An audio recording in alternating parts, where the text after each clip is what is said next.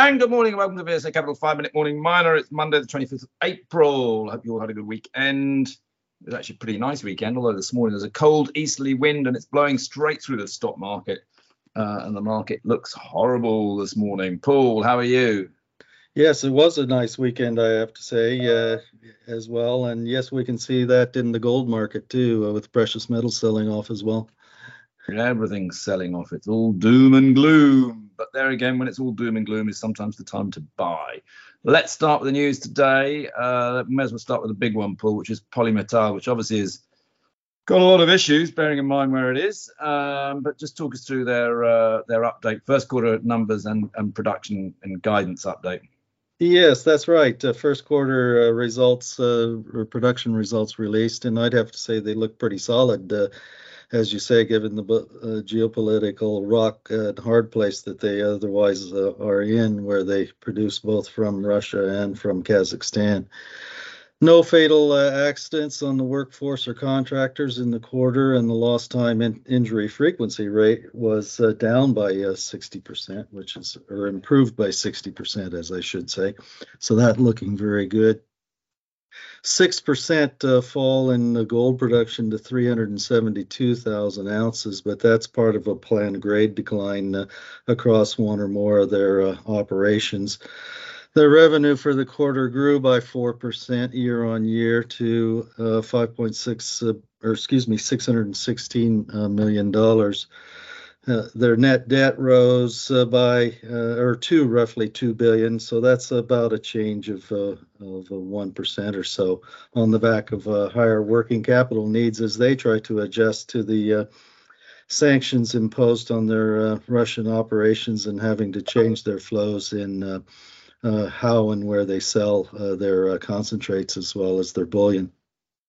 They tightened up their cost guidance here with a slight increase to $850 to $950 per gold equivalent ounce on cash costs in Russia, and $700 to $800 for the same costs in Kazakhstan, and all-in sustaining costs showing a similar slight rise but tightened up on their cost guidance for the year. So I'd say they're managing very well at this point in time.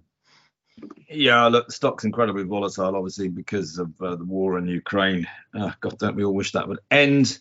But it's just a very volatile stock right now.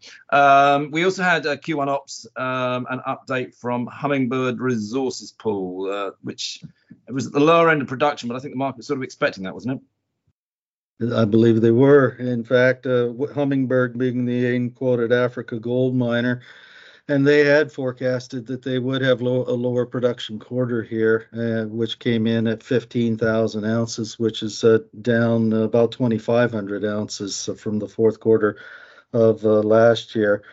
And that due to some planned maintenance works on the processing plants and gradual improvements in mining rates as they've brought in some new and additional excavators in order to improve the mining process or mining rates here. All-in sustaining costs rose to $2,235 an ounce for the first quarter, so that's a rise of about $400 here. And we hope that that's not going to be a prevailing thing for the remainder of the year. So we'll have to watch that pretty closely because they aren't going to make any money at that kind of a cost situation here. They have said they've got the construction begun on the Kouroussa mine in Guinea, and it is on schedule for its first gold pour at the end of Q2 of 2023.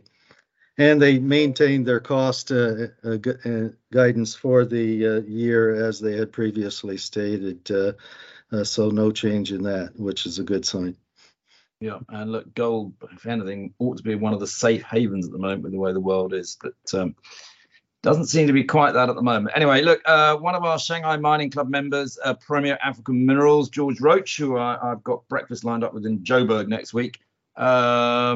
He's done a little JV, hasn't he, on his lithium, hard rock lithium in Zimbabwe.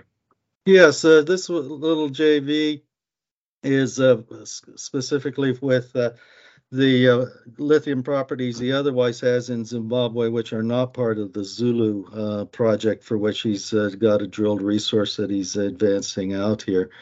Now, I thought it came off with pretty cheap deal for the acquirer, in that all they have to do in order to gain a 50% interest in these projects is to spend about $250,000 on exploration here for the up to the end of this year. So George is most keen, obviously, in getting some work done on these projects, as opposed to trying to earn any money short term on them. Yeah. Now there's quite a few little sort of snippy bits that we can't go through everything. Worth noting, perhaps, that AIM-quoted Spanish tungsten mine at W Resources has had its nomad and brokers all resign, haven't they? Which is a bit of a disaster, really, Paul. Don't know if you've got any view there. Well, it was interesting that they all had to do so all at once, which means that the W Resources has claimed that the big spike in energy costs in Spain has given them cash flow problems, for which they have obviously come to the decision that they need to come off of AIM as a part of a cost saving measure. But the fact that they all drop off in a hurry either is that there is a widespread consensus among their advisors that yes, that is what they need to do, or that there are very few options otherwise available to them in the short term. So I don't view it as very positive at this point, but we'll see what happens. But I mean, the read across, obviously, we have our own tungsten play, which is run into similar sort of issues, nothing like as bad. We certainly won't be resigning. But you know, if you're a miner, your energy bills, etc., and some of your costs have gone through the roof, it's fine if your underlying commodity has gone through the roof as well. But if it hasn't, tungsten's only up about 10%. It does become a real issue, and so one does have to watch out for that in the mining space. Paul, we've been talking quite a long time. Are there any final little one you want to mention? Yes, just with a little focus on Cornwall here, Cornish Metals here, press release. They are going to hold a special meeting of shareholders on May the 19th, and this is because they need shareholder approval to expand the share registry to allow Mick Davis's Vision Blue to put in the 40 million sterling that he has promised in an announcement back in March.